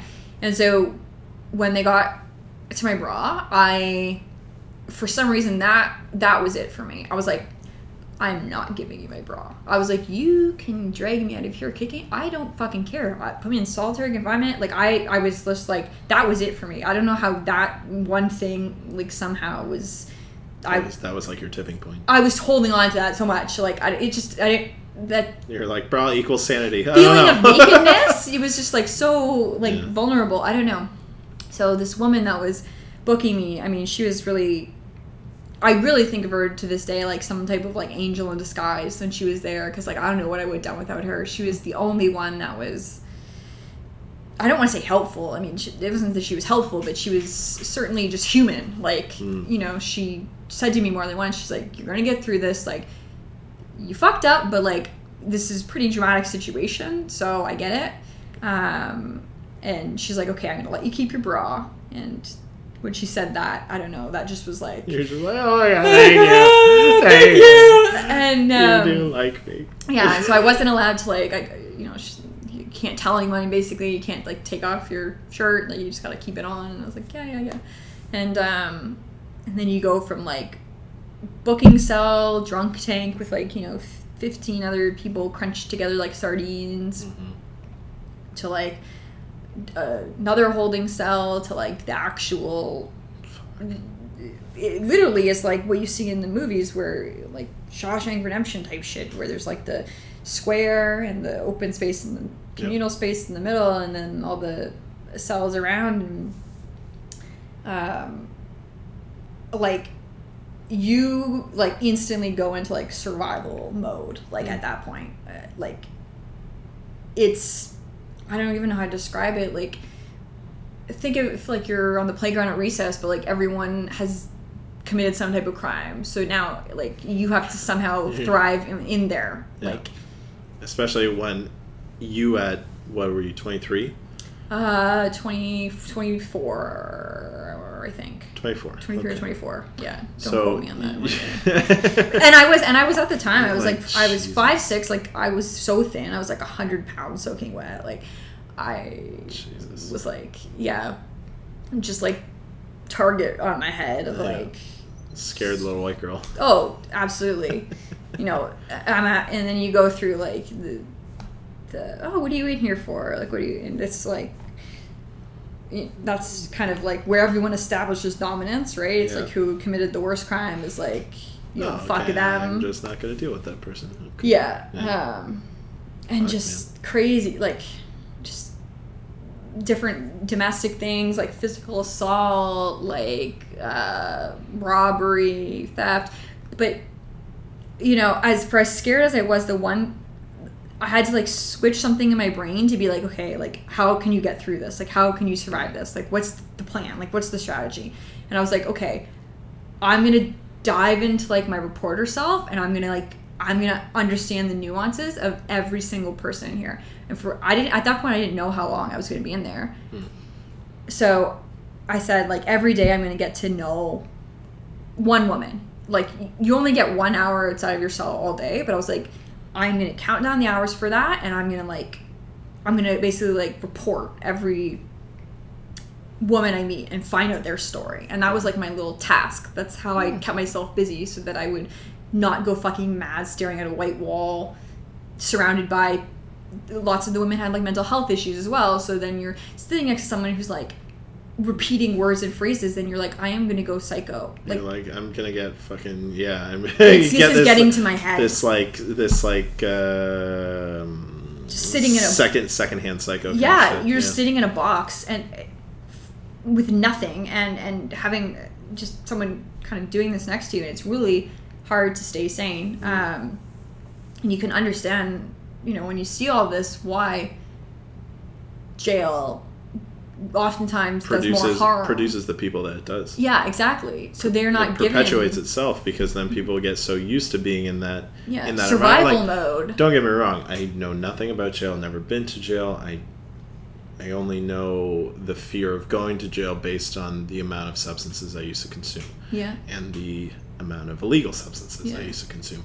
But I can only imagine that it perpetuates itself, right? And especially if someone's like, if they end up becoming comfortable with that environment, then it's like they're just like, well, fuck it, man. Like I know the people in there. I know the rules in there. I don't know the rules out here. Yeah. Like clearly this out here world doesn't agree with me. Yeah, exactly. Wow, fuck. It's That's you develop these like. I say fun in a very loose way. I'm like, that's a No, fun I get one. it, It's yeah. like fucking. You develop these like mechanisms for dealing. That is so human in itself. Is you adjust to the situation to survive. Like we're all just fucking human beings trying to coexist here and survive. Like that's ultimate. Every problem can really be boiled down to that. Like every single situation is, in some way, a self-preservation, like mode of survival. Like. Yeah. Every situation can be boiled down to that, like, and then like having empathy for why somebody else might be trying to like preserve their own survival, right? So all these women that are in here, okay, you sold drugs. Well, why did you sell drugs? It's always the why, right? Like, I care what you did, but I want to know why you did it, because that's everything. What's the purpose, man? Like, so you sold drugs because you needed to provide for your family because the baby daddy left. Fuck, that's a tough situation, and you were doing everything you could to ensure that your baby had milk. Like, you know what I mean? Like, or, you know, my husband, you know, had a history of abuse, and you know, one woman, like, threw a glass or something at her husband, and it, like, shattered on him, and she's like, yeah, he used to beat me, and I fucking lashed out, and I had enough, and that's how she ended up there. And so which seems so fucking backwards. You're like, wait, let me get this straight. You were getting beaten, and now you're in here? I mean, I'm sure there was other factors. I'm not totally not trying to boil that down to that much simplicity, but like, that's fucked, man. Yeah, and I mean, it's just like the 6 ways to fucking Sunday. And we will like, keep circling back to like nuance here, and like, you know, understanding why these people got in these situations. Then they're not monsters. Like, no, man. You know, it like there's such like a heart to their like story, and like let's unpack that, and like if we want to solve it, like maybe that's what we need to do. Man, this is like, I've had this conversation, I think, with my therapist, probably with John, probably with a bunch of different people, but it's like there is not much difference between me walking around having a job, you know, let's say 5 years ago, me, when I was you know, being a complete and utter shithead, doing all the drugs and all the booze and all the things. There was not much of a difference between that version of me and the guy on the street that you walk past who's just repeating things to himself. It's the same shit being perpetuated, same horrible behavior that I was doing that maybe took him down a darker road. And certainly, I think, you know, like you're saying, the conversation keeps coming back to nuance, but like the simplicity that maybe you know, we try to complicate these ideas, these concepts, these fixes, these solutions, but it's all, maybe it can be boiled down to something that is as simple as empathy, or simple as just, you know, I'm not living in this fictitious world where like, let's all just like love each other. It's like, fucking no, it's not gonna work. But I mean, empathy as a solution could be simple, but then instead of empathy over punishment, over like, maybe you try and understand, hey, yeah, sure, I'm sure there were extenuating circumstances to why that woman threw the glass at her husband that maybe she didn't tell you or didn't feel comfortable saying, but like, hey, what if she felt comfortable saying that? Like, what if she felt comfortable expressing herself in, you know, in a therapeutic way, or in like a, you know, like a conversational way? She was able to, if we were able to develop those strategies to improve people's lives. So what if the guy who's sitting on the street begging was able to just access shit that just, it wouldn't be toxic, it wouldn't be this I guess it's like thing, funnels under mental health resources in some way. I mean, the solution could be simple, like the solution could be a simple one word being empathy, but then empathy in itself can be unpacked to be so complex, right? So maybe it's infinite possibilities. Maybe it's like both, right? It's simple, but within the simplicity there is. I mean, but that is the definition of simplicity. There's this really famous Picasso where he drew these bulls, and he started on this really like detailed sketch of a bull, and it's like almost looks like a photograph in its like detail. Okay. And then he studied it and studied and studied it, and he got to know all the little details and intricacies of it. And like Picasso's style, which is this very like geometric, simple. I say that in quotes. Yeah, your quote. But he couldn't get that simple thing until he understood it at its complexity. So the study of his drawings, you see them, they're not going from simple to detailed, they're going from detailed to simple. So to understand, he needed to understand everything about it to get the simple. To just be able to extract that exactly. simple concept or that simple practice. Yeah. I mean, I think that's the moral of what most of us are striving towards is like. It's like me personally, I mean, obviously I can't speak for anybody else, but me personally, it's like you want to understand, and I think that's, in part why I enjoy having these conversations with people. We've had, on the podcast, we've had a good friend of John and mine's, Matt, Olivia Go, a good friend of mine, Sonia Mondino, and like to understand the complexities that is a human brain, and even yourself to understand how simply effective you are now. It's important to understand the complex bullshit that you put yourself through to get to that point. Yeah. Put yourself through, or you were put through, or whatever the case is, right? Depending on who's ever listening or following along. It's like, I don't know, man. I think for me, the simpler I can make my life, and I don't want to say the happier it is, but the more focused the discipline can be. Yeah, I will say you are very disciplined. That's a really strong skill of yours to be proud of. Well, if it's something that it needs some work, but if it's something you're working towards or on, I can see that you've done well in. I appreciate moving that. Thank towards you. that. Sorry, I'm not good at taking on this. Thank you. Thank you. Just say thank you and move on. Okay, so like, so you move. So okay, the shitstorm happens. Mm-hmm. Everything fades. You move to Toronto. Oh, like years later, or there's no fading here. Months later. There's definitely no fading. I think the trauma of the jail experience probably didn't hit me until... It's like any trauma. It pops up at different periods, like, having flashbacks and nightmares. Am I triggering you right now? No. Thank you for asking.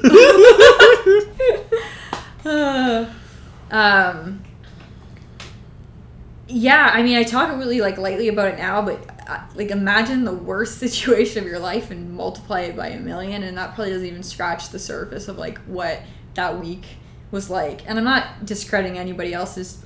I'm sure, I'm more than sure that other people have gone through worse shit, but that is up there in terms of worse shit to go through. And so the trauma from that lasted years, and I had to move myself home. Mm-hmm. My niece and my brother were living at my parents' house, so I had no place to go. So I had to go. My grandpa was building a new house on a property at the time, but it was not anywhere close to being done. It was just the framework had been done, and he was living in a little trailer thing out on the property to build it. Mm-hmm. He's a really, really talented builder. A lot of where I get that hard work instincts from is definitely from him. He's the smartest man, I will say, and the most hardworking. Him and my dad, definitely. And so I stayed there it's basically out on the farm, in the middle of nowhere, just a framed house. There was no heating. There was nothing. It was. Had a sleeping bag. And it's the dead of winter, and it was just like, if there was I had no job, I had nothing, like, if there was any time to, like, have a low period in my life, like, that was it, man. That was it. But that also forces you to evaluate and be like, I'm never coming back here. Oh, yeah. Like, not Totally. to that house specifically, but, like, I am never coming back Yeah, to this is version fucking rock of bottom, myself. so let's fucking, yeah. And I think when you go through a lot of pity, and then you get mad when everyone else is not pitying you. And I think I will say to my grandpa's credit, I mean... Zero pity. I think I knew he had it, and he's not a like a harsh man in any way whatsoever, but my grandpa, I envision him like he would have been like a gangster, like, and I tell him that all the time, and he's just got this, it's quiet confidence that, you know, Or he's just like, okay, I hear you, but, like, yeah. I know better. You can say one word and you fucking know. You're and like, damn it. disappointing him is worse than anything, right? And you know that he is calculated, he observes and he's calculated, and when he makes a call, like, that's, you fucking listen to it, right? Yeah. And so I knew that this was not without reason, right? It was like, he knew he couldn't, there were no handouts, right? Like, he wasn't just going to be like, yeah, like, you know, Yeah, fuck let's it, like, yeah. set you up with a little, like, you know, house, a mansion here, like, you know. Yeah, you can come stay with me, it's fine. Yeah. It's like, bitch, no, it's not fine.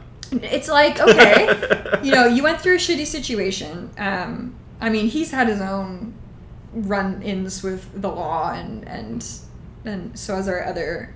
He's lived his lives. Yes. He's lived lives. Yes.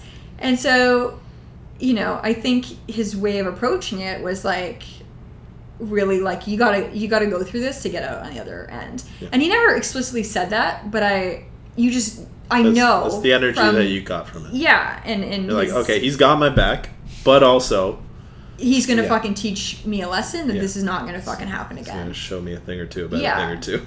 And it was like, you know, every day, get your fucking ass out of bed and go do something. That, it was this thing, like, you gotta do something. Like, I don't care what it is, if you are gonna sweep the floor, like, whatever, like, it's do something, right? Like, that's the only way, like, just out of this. wallow in fucking self-pity. And if you want to do that, no one's helping you. Like, you want to wallow in your self-pity, go for it. Yeah. And nobody then nobody cares. Nobody cares. Nobody and cares. The second you take ownership of that, right, and you're like, no cavalry is coming, right? Like, and I'm sure you felt that way in your experiences. Dude, with the amount of, I mean, I've said this, I don't know if I've said it on a recording or not, but the amount of times that, I mean, as an addict, in my brain, I have pitied myself more than enough times to last me a lifetime. Mm-hmm. You know, like, I used to put the blame on other people for, you know, me doing drugs, and it's like, what? That doesn't make sense. I mean, so it doesn't make sense. It's very typical addict behavior. Yeah. Whether or not it's addiction to booze or drugs or a person. Yeah, I would even like, share your sentiment here in, like, the addiction to what I wanted that relationship to be, right? And where you're just like, you're chasing that dragon, man. Yeah. You're chasing that fictitious dragon. And now I operate in a world, and I've told this to John before, and I even actually have these letters tattooed on me. But it's nobody cares, work harder. I love that. I love when you post that. Nobody cares, man. Like, no. If you're gonna pity yourself, if you're looking for pity, if you're looking for this, it's just like a fucking figure it the fuck out, it's man. Really, because really nobody is honest. coming to save you. Yeah. And, like, don't get me wrong, I know people care about me. You know, my family cares about me. They would tell me when I was in the middle, when, like, 4 years ago, when I was in the middle of me being a horrible person, consuming night after night after night after night. You know, I would go on fucking week-long benders where I was doing drugs every night, all night, would be up for 48 hours straight, all that shit. I've been there, done that. I'm just like you're never going back to that 23-year-old version of you. I'm never going back to that person who I was in that scenario. That is not an option. That is never going to happen again. And that might sound a little intense, but it's like no, not at all. To avoid, to move forward, to keep pushing forward, to keep being someone who I want to be, takes that amount of I don't give a fuck. Not even an I don't give a fuck, but it's just like a... I think you have to hate that version of yourself so much. So much. I just want to throttle 24, 25-year-old me into the fucking ground. But I mean, then you want to take and then I can laugh about it. Then I can laugh about it now. And propel it forward, right? But it's one. I mean, I find it so irritating when I see posts online, and you know, I find it so irritating when someone's like, "Well, this was a bad day." It's like, bitch, everybody has bad days. Just the internet is about happy stuff. Just put happy shit out there, because we all know you have bad days. Like anyone whose profile is either all sad or all happy, I'm like, okay, well, at least they've chosen to just be in that lane. But because like, they've got a brand, right? It's like they're trying to perpetuate some kind of bullshit. Say, but though, like, I did have a conversation with somebody about this, and you know the way I feel about online and just this curated lifestyle and how detrimental and dangerous it is. I got family members that do that shit, and they'll probably never hear this, so it's fine. But I think the best conversation I had about this was with one of my girlfriends, and they said, "Why do you care?" And it was just such a simple question, and I really had to stop and think, and I was like, "Why do I care?" And they're like, you know, maybe that's a you problem. Because you operate with a certain amount of authenticity in your life, and you wish that other people would. But I have the choice, and again, I can go back to follow or unfollow. Exactly, and I can go back to the bullshit. Unfollow. I am not following you anymore. You're not going to be in my energy.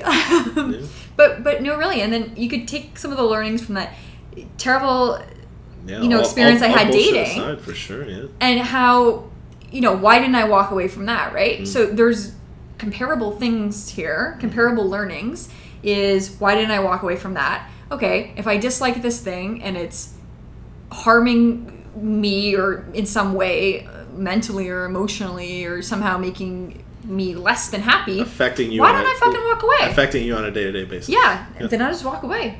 Yeah. I don't, no hard feelings if I unfollow you on. I mean, I don't have any need to unfollow you, but I'm just mean in general. I was just gonna say, I'll know we're not friends anymore. I get it. We're not friends. I've just been fucking ruthless, especially over the last few months. Like, if there's no value add here, and I hate to sound transactional about it, but if there's no, dude, I'm out, man. I literally, so there was this server that started at the restaurant. She worked only a couple of weeks, but she started following me on Instagram, and then I came into work. Literally, like the next time we worked together, she was like, "So you're gonna follow me back?" I'm like, I wanted to look at her, and I told her, I was like, "Why am I gonna follow you back?" Good, I'm glad you said that to her. Why am I gonna follow you back when this? But it, I literally said those exact words where I was like, "This doesn't add value to my feed." Yeah.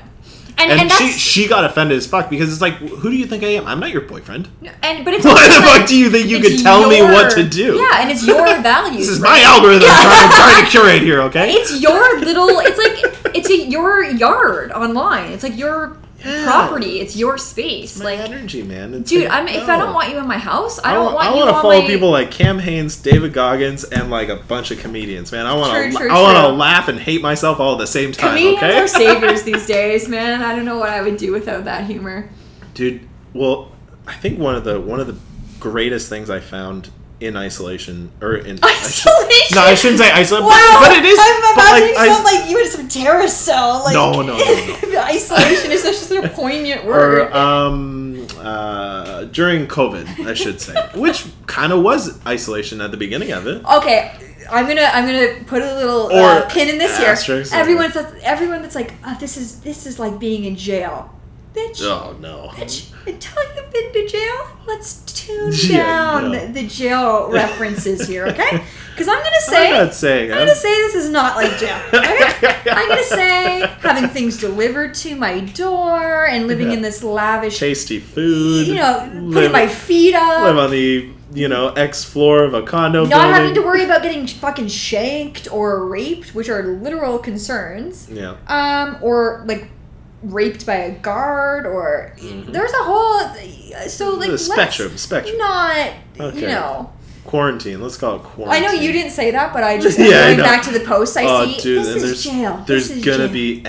be I guarantee a couple people who have listened to this have said that line. Oh, absolutely. And I call out my friends that say it all the time. I'm like, you have no fucking clue. You're like, bitch, you know my story. One of my best friends, like, we joke about it all the time, and she's always like, I want to travel. This is like jail. I'm like, oh, dude, you have no idea. She's like, okay, fair. Okay, I'll shut up now. But it is like, we're comedians. We're podcasts. We're like, Flagrant 2.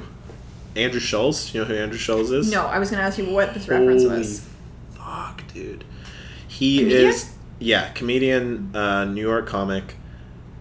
I love New York comedy is its own thing. Fucking, this is the podcast for you. I'm telling you, this is the comedians podcast. Okay, I'll have to check it out. For anybody who wants to just laugh at ridiculous. They also have a Patreon, and I subscribe to the Patreon because it's that fucking good.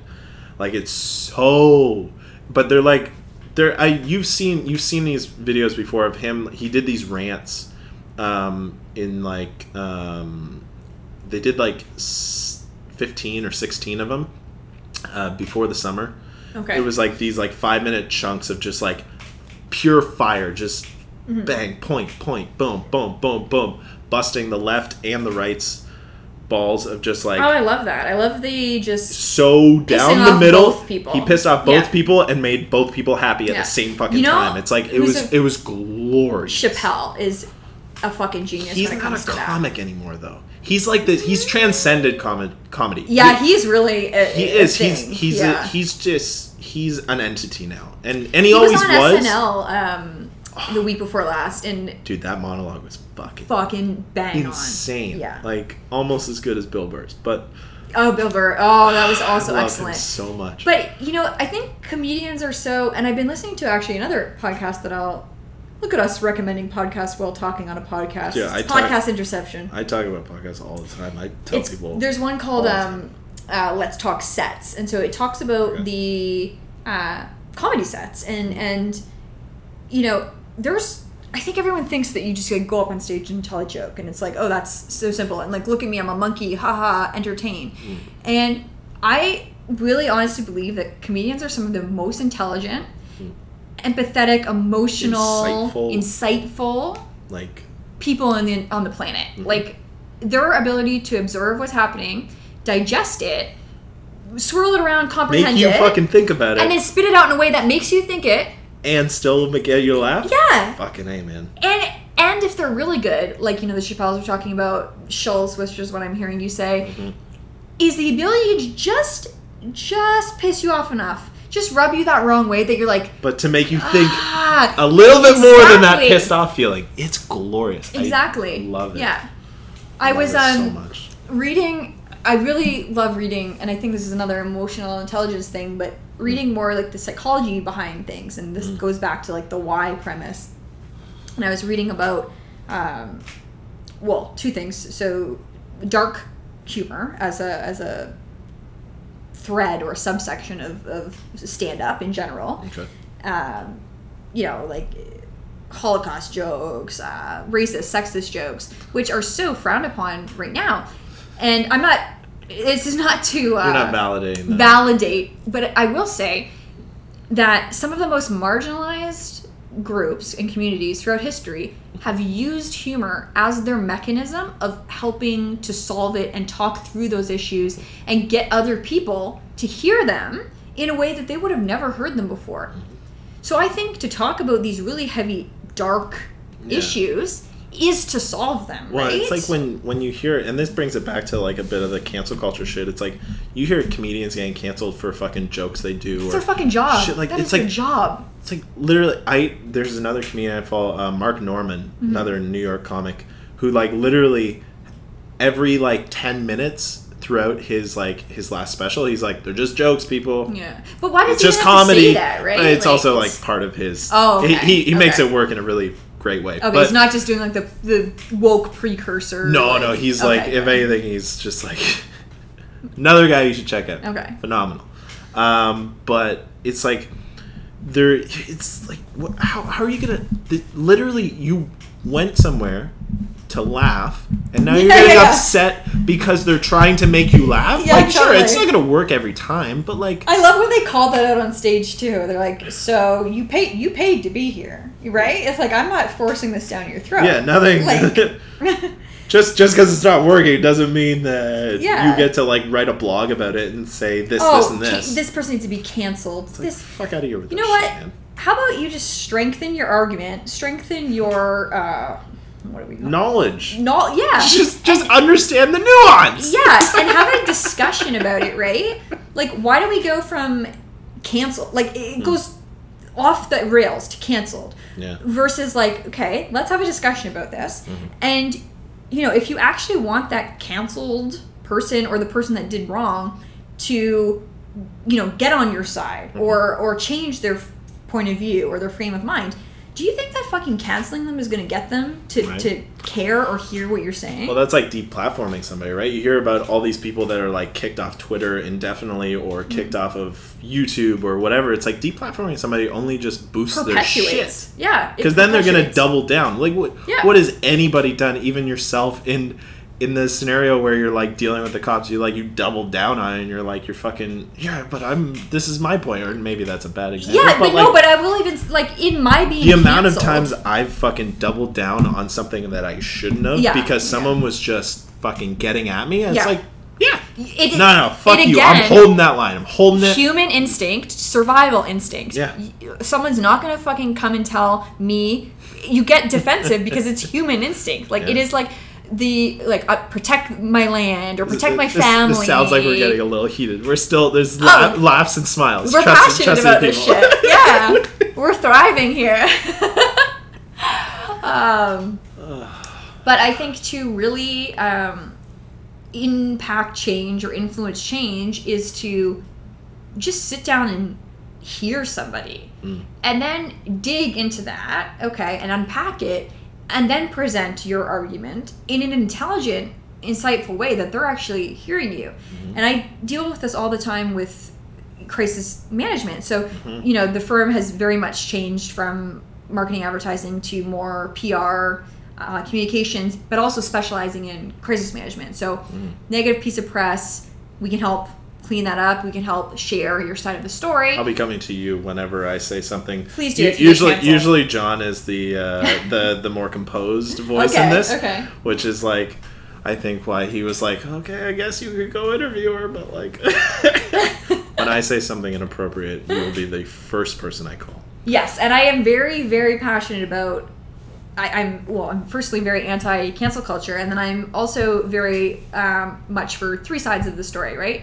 There's your side, there's my side, and then there's somewhere in the middle. And to just have one... I've never heard that before, the three sides. Yeah, it's really... Learned that through my experiences. Yeah, no doubt. Working with a shrink on it. Shit, and it's not, you know... Because at that point in time in my life, I was very polarized too. Me versus him. Yeah. Me versus the media that wrote these stories. And that's like, no... This is... I'm not going to perpetuate that polarization. They were doing a job, yes, whether good or bad. And let's meet somewhere in the middle lives here. In that middle zone, right? Yeah. And since having this approach, you know, I've been able to... My first foray into, like, crisis management was, well, first of all, handling my own crisis, but then in cleaning up the garbage from that, right? And being able to go back to some of these reporters a decade later and...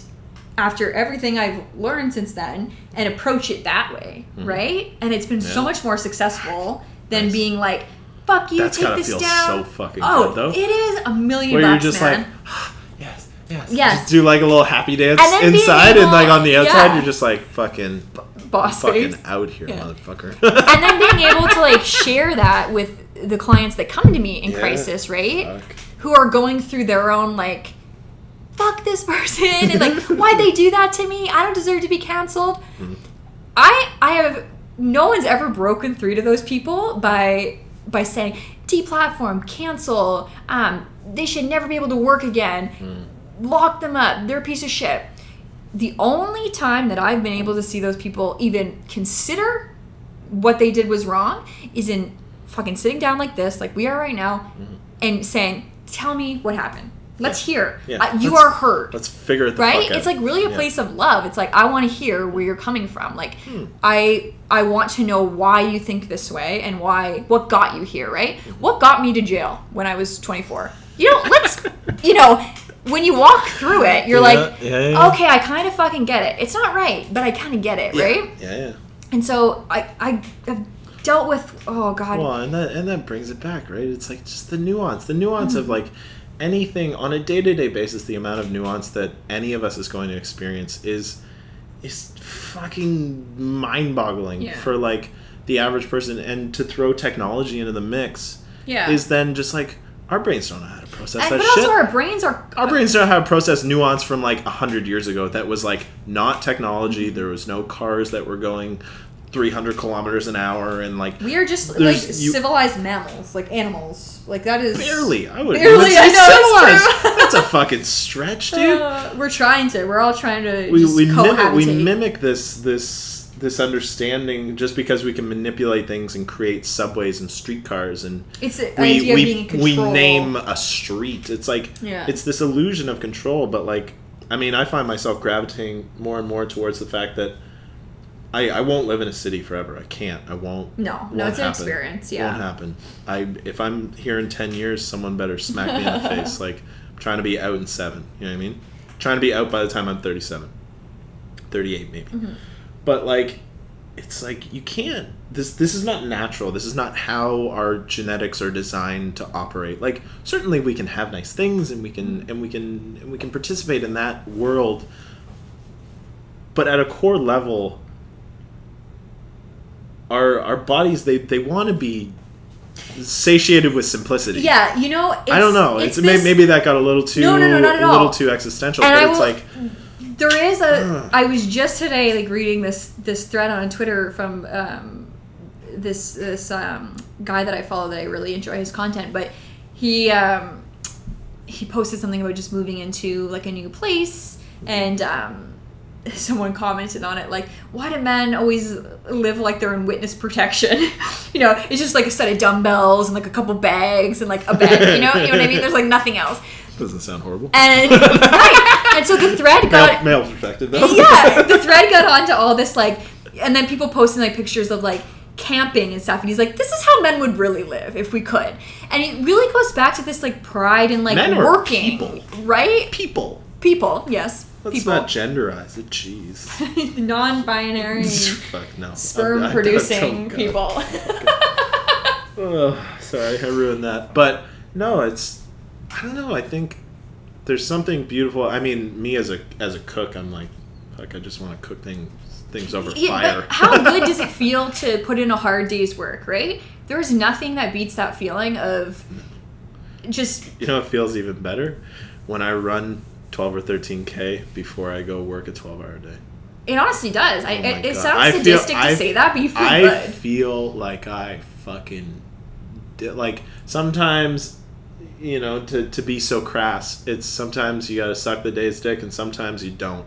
And totally. Every day I like can, thank you. What was that? Superbad reference. Is that where it came from? It is. It's time to suck today's dick. No, but sometimes you do, and it's like, if I can get out and physically exhaust myself, and then I go to work and mentally exhaust myself, and then I go home and I smoke a joint and I go to sleep, and I'm like, you feel like this feeling of accomplishment. I won the day. Yeah. I won the day. And that's it. And it's like now it gets so much trickier. I mean, sometimes we overcomplicate thing. I mean, this is kind Well, of I the didn't syndrome. send all these emails, or like I'm sure this is Yeah. probably a little trickier for you because you're like I didn't respond to 101% of my emails, or I didn't do this, I didn't do this. It's like for me and a cook's world is can be boiled down to something relatively simple, right? It can be boiled down to do the people enjoy the food? But Do they? everything should be able to be distilled down to that simple. Because I feel like we almost we're creating problems because, in a sense, we almost have it too good in this like urban Yeah. like bubble, Yeah, right? it's We bullshit. have everything. I can tap my phone and get anything I want to this door. Yeah. That's psychotic, and I don't even have to see the person. There's this lack of like humanity, right? Yeah. And so what do? We sit on our computers and our devices and we stir shit up. We are Well, fighting that's- about politics and we're fighting about this and everything's It's black like and this white. anonymous bullshit online where you just send it out into the ether and then it's Yeah. like you get a warm feeling because you made someone else feel bad. Yeah. It's like that's fucking weird. You know man. what? We wouldn't be fucking doing that if we were all out doing 12-hour days doing something else. Oh, right? if you, Like, or if you had to shit talk somebody to their face, there's Oh, God, no there's no way way. you're saying that. I know, I mean, like totally. I might because I'm an asshole sometimes, but like, but if I'll- you write it online, you should be able to say it to someone's face. yeah, which is like I've caught myself being like I'll see someone's post and I'll go to comment something snarky. I'm like, you know what? I just delete Not worth that. it. I don't need to say that. That's Yeah. I don't need to put that energy onto the Yeah. world. I'm. And if You know, that's and- what and makes it's not like I put out aggressive amounts of positivity. I'm not like one of those inspo fucking people who's But just it's like if that's what makes them feel good, then you can do that. But I don't have to follow it. Yeah. That's what's gonna make me feel good. It's not follow your fucking shit. Oh God. On that note, we're just shy of 2 hours, dude. Wow, we've been talking for that Yeah, long. yeah, and I have to pee again. But Okay. um, Log off. let's wrap this up. I really, really, really appreciate you sitting down with me. Feeling is mutual. Great. I think that's Taya's way of saying she might come back, folks. Don't all. whether or Don't all beg for it at whether or once. not our schedules will mesh up again. That will be the tricky Whether or not the part. public outcry is just begging for an episode 2. Yeah. Okay. But as you know, because you're the number one fan, John and I always end the episode by saying thank you. We love you for listening. Love you for being here, for having me in your home. So thank you very much. All the love. All And the love in return. talk to you soon. And bye for now, everybody. Ciao, ciao.